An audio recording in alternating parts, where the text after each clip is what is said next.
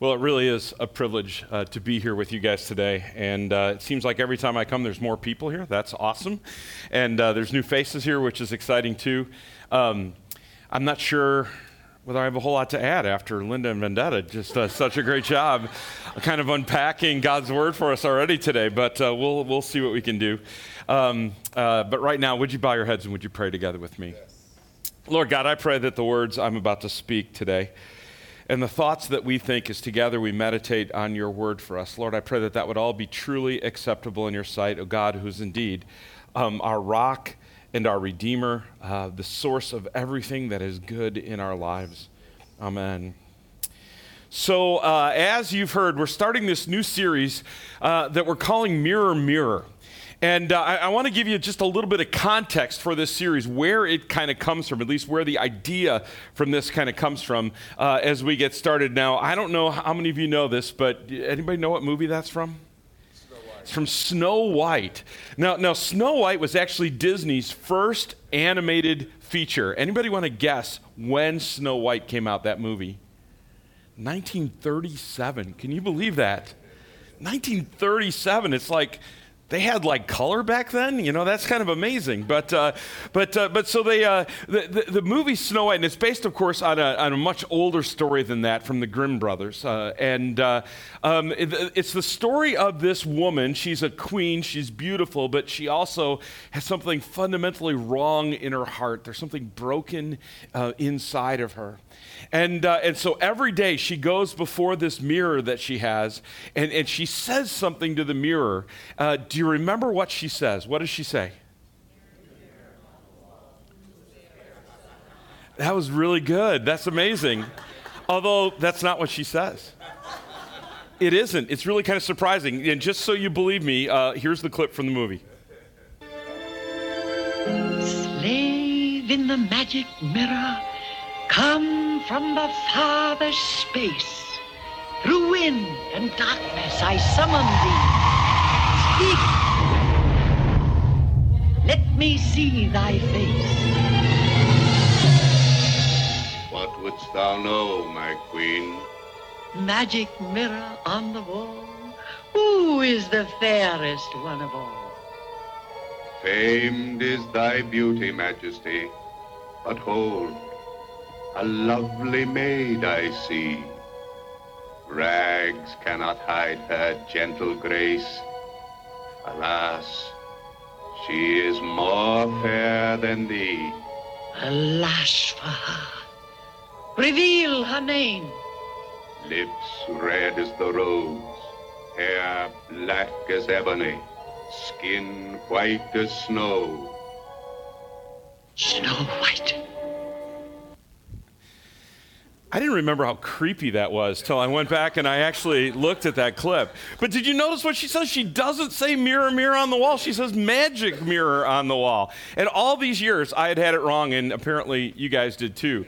Now, we were already like a month into planning for this series when someone said, you guys know it's not mirror, mirror, right? I'm like, no, I didn't know that. So we're just going to pretend it is, all right?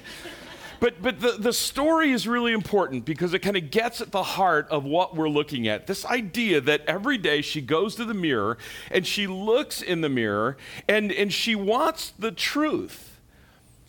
Day after day she says, who's the fairest of them all? And the mirror says, well, you are, of course.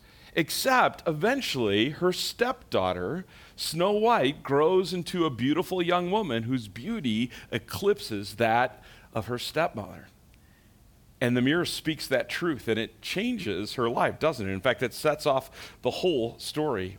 Now, the question is, when we look in the mirror, do we really want the truth? Now, I don't know if you guys like Shark Tank. I do. I love the show Shark Tank. There was actually a company that went on Shark Tank a couple seasons ago called Skinny Mirror. And they put out mirrors where if you looked in the mirror, you actually looked a lot skinnier than you are in real life. In other words, the mirrors were designed to lie to you. Now, you would think that that's a great business idea, right? I mean, I did when I first heard it, but none of the sharks wanted to buy in. And in fact, I went back just this week to the website again to see how they're doing, because sometimes even though they don't get a deal, they still end up being successful. And guess what? They're basically out of business. Didn't work. Because you might think that people want a mirror that will lie to them and tell them something that isn't true, but you always then know the mirror's lying to you, right? It doesn't really help. The fact is, we want the truth when we look in the mirror. We want to be able to look in the mirror and know what is really true about ourselves. And so over these 4 weeks, these next 4 weeks, we are going to be looking at 4 truths that may be hard to face, but are nevertheless true when we look in the mirror. This week, we're going to look at the fact that when I look in the mirror, what I see is I see a sinner. I see my sins. Next week, we're going to take a look together at this idea that when we look in the mirror, we see our past, the good and the bad in our past. We just can't get away from it. Our past is there, and it's real, and we can't pretend it never happened. In 3 weeks from now, we're going to look at this idea when we look in the mirror. If we're honest, there's some messy stuff in our lives, isn't there? There's some stuff we would rather not think about. And then finally, the last week of this series, we're going to look at this idea that when we look in the mirror, we may like to think that we are strong, but we're really weak. And we're going to look at that. We're going to be really honest with ourselves every week, but there's good news because every week we are also going to look at the way God sees us, and we are going to see that God's perspective is different than ours. It's not a lie. In fact, you could argue that God's perspective is even more true than ours. And we're going to look at that good news together as well. So let's dive into week 1. When I look in the mirror, if I am honest with myself, if I don't have a skinny mirror that's going to lie to me, if I have a mirror that's going to speak the truth to me, when I look in the mirror and I say, mirror, mirror on the wall, who's the most saintly person of all? The mirror is going to say, not you, Mark. Because when I look in the mirror, I see my sins. Now, we tend to think about sins as behaviors, right? Things that we do that we know we shouldn't do. In fact, there's even the famous 7 deadly sins, right, that you've heard about. Now, I found a really kind of chilling picture of the 7 deadly sins. I mean, if you got to talk about sin, you might as well do it in SpongeBob world, right? Okay? But we talk about these sins, these things that we do in our lives, and the 7 deadly sins kind of summarize them. There's lust, looking at someone with lust in your heart. Remember Jimmy Carter, one of our presidents, a very devout Christian, by the way, still a very faithful Christian, still teaches his Bible class every Sunday, even though he's getting on in years now. But he kind of honestly said to the press one day, well, I'm a man like everybody else. I regret the fact that when I look at women, sometimes there's lust in my heart. And the press were like scandalized by that. And I was like, he's just being honest, right? He's just being honest. There's gluttony, eating too much. I don't have any problem with gluttony. There's a skinny mirror at work again, right? No, and there's wrath when we get angry, and there's a difference, by the way, between justifiable anger when we're rightly angered over something, a wrong that needs to be righted in the world around us, and there's times when we get angry simply because we've been personally offended or hurt, and that bothers us. There's things like greed, wanting too much, wanting to have everything, confusing our wants and our needs, right? We say I need that. And what we really mean is I want that. I don't really need it, There's envy when we wish we had what others had. We look at someone who's been more successful than us or is more beautiful than us or is more talented than us, and we wish we were the ones getting the new $131 million contract to play for the Bears, this year, right? There's sloth, which is, just kind of kicking back and relaxing even though there's work to do, maybe taking that to the point of not just getting healthy rest when we need it, but going beyond and not doing what we know we need to do to get things done. There's pride, when we look at the things that we have accomplished and we think that somehow they make us better than others. And we could, of course, go on. It's not just limited to those 7, right? But here's the question I have for you. If sin is all about our behavior, and if it's about things like this, is it really that big a problem in my life? I mean, think about it for a minute. Is it really that big a problem that even though I had already had breakfast this morning, I stopped at the Dunkin' Donuts right up the street here, and got myself a Boston cream donut before I came in here. And by the way, I wrote this sermon on Tuesday and thought, well, cool, now I get to stop at Dunkin' Donuts on Sunday because I don't want to lie to them and say I didn't, did that when I didn't, So I actually did stop and get a Boston cream donut. But is it really that bad? Yeah, it's not good for me. Yeah, I know I weigh more than I should, and I'm working on that. But is it really that bad that I had an extra donut this morning? Or is it really that bad that my last day off, I spent most of it in my recliner binge watching Netflix and taking a nap? Is that really that bad? You see, if we just limit our concept of sin to some behaviors in our lives, when we look at each other in the mirror, what we're going to see is we're not really that bad compared to a lot of people. Seriously, think about it. When you read the newspaper, you hear stories about, politicians that have been so corrupt that people have lost their homes because their taxes are so out of whack because the politicians can't get it together. Now that's bad. You read stories about people that have actually pulled out guns and shot and killed people in anger, or maybe not even in anger, as an initiation into a gang or something like that. You're like, well, now that's bad. Or you hear stories about, people that have defrauded people in their companies and people have lost their inheritances or their retirement money because of what those people have done. Now that's bad. And so you look at all those kinds of things and you go, well, there are people that do a lot of worse stuff than I do. And the temptation is for me to look in the mirror and even to be honest about my sins and go, you know what? I'm not that bad. Am I really that bad? But there's a deeper problem that the mirror reveals. Now, there's a pair of questions I like to ask people, and you're going to have to stick with me on this for a minute, because at first you're going to kind of go, what? All right, so here it is. Am I a sinner because I sin, or do I sin because I'm a sinner? Am I a sinner because I sin, or do I sin because I'm a sinner? Now, think about that for a second. What I'm really asking you to think through is, am I a sinner because there are these behaviors that I do in my life that are sinful, and those behaviors make me a sinner? Or do I sin because I'm a sinner? In other words, are the things that I do, like eating a donut when I don't really need one, or maybe being a little lazy on my day off when I have stuff I should get done, are those things just symptoms of a deeper problem inside of me? And that's really what I need to see. Well, let's see what God's word has to say. Great King David, who is, by the way, in God's word considered a man after God's own heart, God says. David said this. He says, surely I was sinful at birth. Sinful even, he says, from the time my mother conceived me. So if I'm a sinner because I sin, then how in the world could a newborn baby sin? Or even before birth, he says, at the moment of conception. How can you sin? You can't. There's something else going on here, and we see it right in the beginning of the book of Genesis. It's really interesting.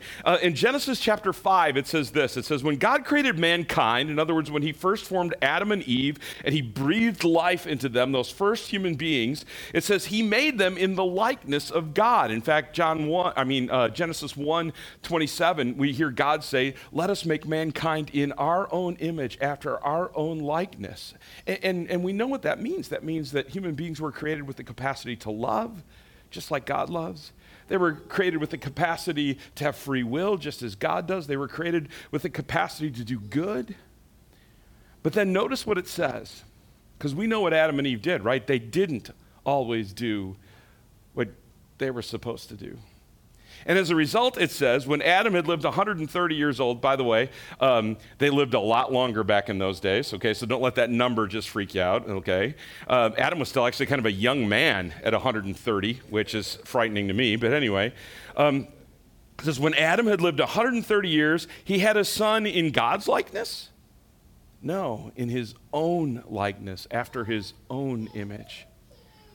In other words, what the Bible is teaching us here is the answer to this question, am I a sinner because I sin, or do I sin because I'm a sinner, It's the second one of those. I sin because I am a sinner. There is a condition inside of me, and it is called sin, and I was born with it, and my parents were born with it, and their parents before them were born with it.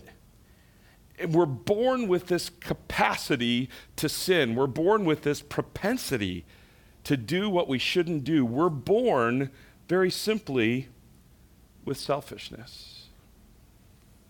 We were created to love God with all our heart and love our neighbors as ourselves. And yet the reality is, because of sin in my life, because of this brokenness that I was born with, the person, if I'm honest with myself, I love most of all is me. Let me give you one little example of how that played itself out in my life. A few years ago, my wife had a little medical condition. Fortunately, turned out not to be anything serious. But as a result, one of the first things the doctor told us was that she was not going to be able to drive for 3 months. Now, imagine what that was like for my wife. She's a very independent person. She's got a lot of places to go, a lot of stuff to do. Her car's got almost 200,000 miles on it. She's always on the go. And for her to hear in that moment, for 3 months, no driving, it was devastating for her. And I was sitting right next to her. You know what my first thought was? Well, this is going to be inconvenient for me. I mean, honestly, it was. I love my wife. If there's anybody in the world that you would think that my first thought would have been, oh, that's going to be so hard for her. I feel so bad for her. I wish I could take care of that for her. If there's anybody in this world that you would think my first thought would have been selfless for, it would have been her. But honestly, my first thought was, crud, I'm probably not going to be able to golf after work on Thursdays now. Maybe you can relate. The fact is, all of us, because of this condition that we're born with called sin, all of us, if we're looking in the magic mirror and the mirror is telling us the truth, all of us would have to admit, I'm a sinner. I think of myself first way too often. And I worry about my own needs more than the needs of others. And yeah, I love other people. And yeah, I love God. But if I'm honest, I love myself an awful lot.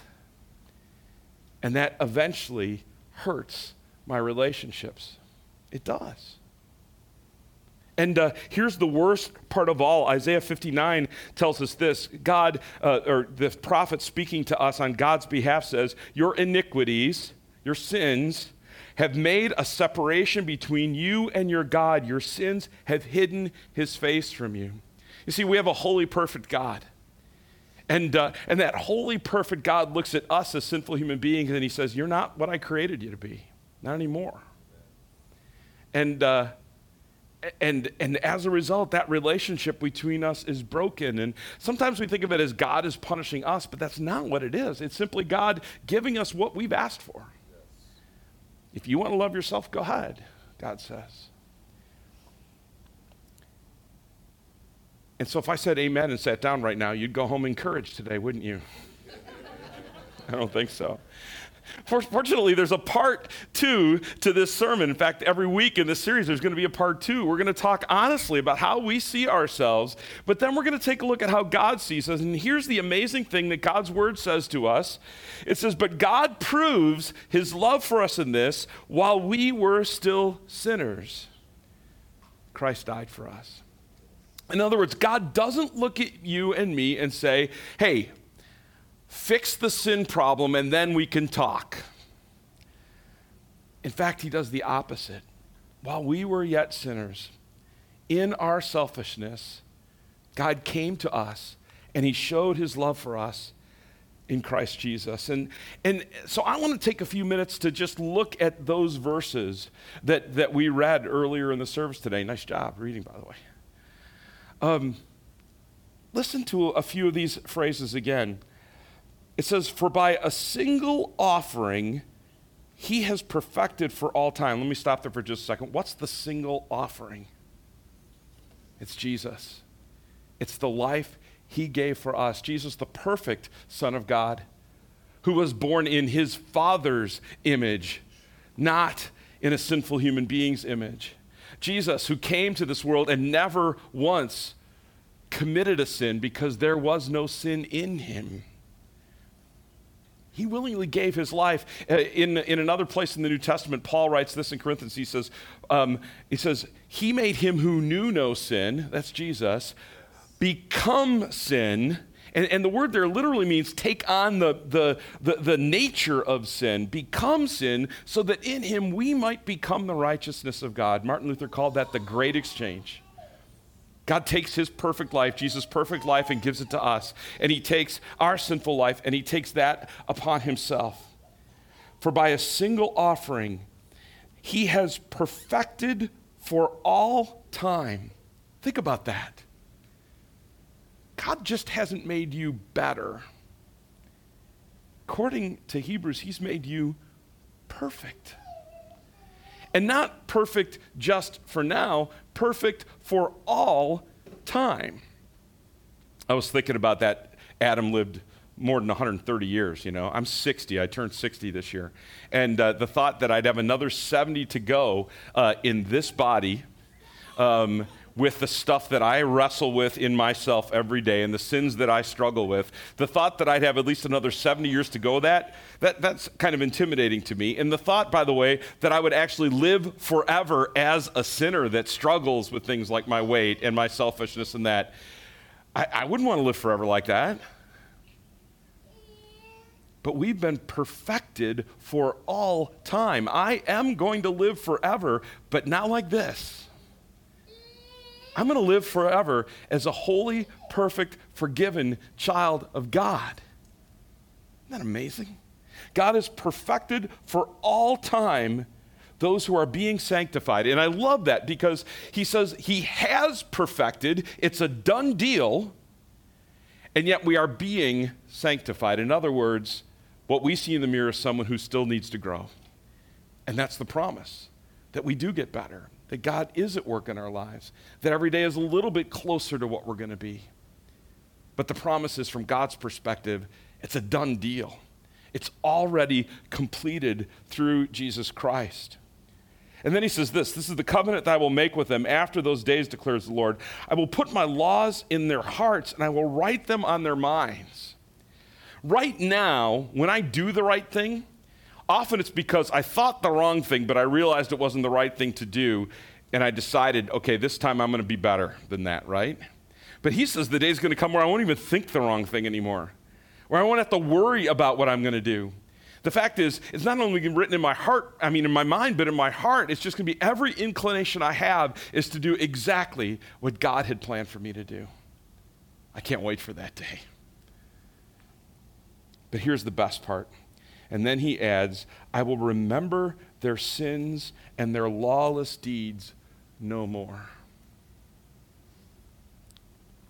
Someone told me a story once about a guy who decided to go up to heaven and have a little talk with God. And he went in and he said, God, I got to tell you, I'm really sorry about yesterday. And God said, what do you mean? He goes, well, that stuff that I did, the way I treated my son, he was disrespectful, and I should have been patient with him, and I should have recognized he's going through something right now. And instead, I lashed out in anger, and it ended up being just a big mess. And instead of me helping him grow, I was terrible. And then after that, my wife, she kind of correctly chewed me out a little because of how I had reacted, and so I didn't look at her and go, yeah, you're right. I should have done better. And instead, I said, who are you to tell me how to parent? And then we got in a big fight, and then I was supposed to do some stuff around the house that night, and I was just so fed up. I just went for a walk, and it was a horrible day. It was a mess. And God looks back at him and goes, I don't remember any of that. Are you sure? God says, I will remember your sins no more. The reality is, I remember my sins, but God doesn't. Isn't that amazing? God doesn't remember my sin. Another place in the Bible, it says, as far as the east is from the west, that's how far he has removed our transgressions from us. Do you guys remember Jesus' last words on the cross? And by the way, I think you're going to get these right, not like the magic mirror thing, right? Do you remember his last words? He said, it's finished. He didn't say, I've done my part, now you guys better get to work, right? He didn't. He just said it's finished. That's why the writer to the Hebrews can say this. He can say, God has perfected for all time those who are being saved. That's you and me. And that God literally remembers our sins no more. When I look in the mirror, I see a sinner, but that's not what God sees. So here's the thing to take with you this week. First of all, I see a sinner. God sees perfection. And that means I would challenge you to learn to see yourself the way God sees you. Don't you love that picture? Learn to see yourself the way God sees you, as a holy, perfect, forgiven child of God. And then finally, learn to love yourself the way God loves you. Because that's really the challenge sometimes, isn't it? When I look in the mirror and I am honest with myself and I see my sins and I recognize that those sins are the sign of a deeper condition, something that's broken within me, my tendency is to not love myself very much anymore. But it's almost kind of a paradox. When we learn to be honest with ourselves is when we can truly love ourselves because we see ourselves the way God does. The wicked queen, she tried to fix it herself. And that didn't end up very well for her, did it? Right? We have a chance to know that it's already been fixed for us. And I want to end by just reading those words one more time to you from the book of Hebrews, the second part of our reading for today. And I want to just read these a little different translation than we heard before. And I just want you to sit back and just kind of listen to kind of the so what now that we know how God sees us. Let us hold tightly without wavering to the hope that we have. For God can be trusted to keep his promise. Let us think of ways to motivate one another to acts of love and good works. And let us not neglect our meeting together as some people do, but encourage one another, especially now that the day of his return is drawing near. We can boldly enter heaven's most holy place because of the blood of Jesus. By his death, Jesus opened a new and life-giving way through the curtain into the most holy place. And since we have a great high priest who rules over God's house, let us go right into the presence of God with sincere hearts, fully trusting in him. Amen.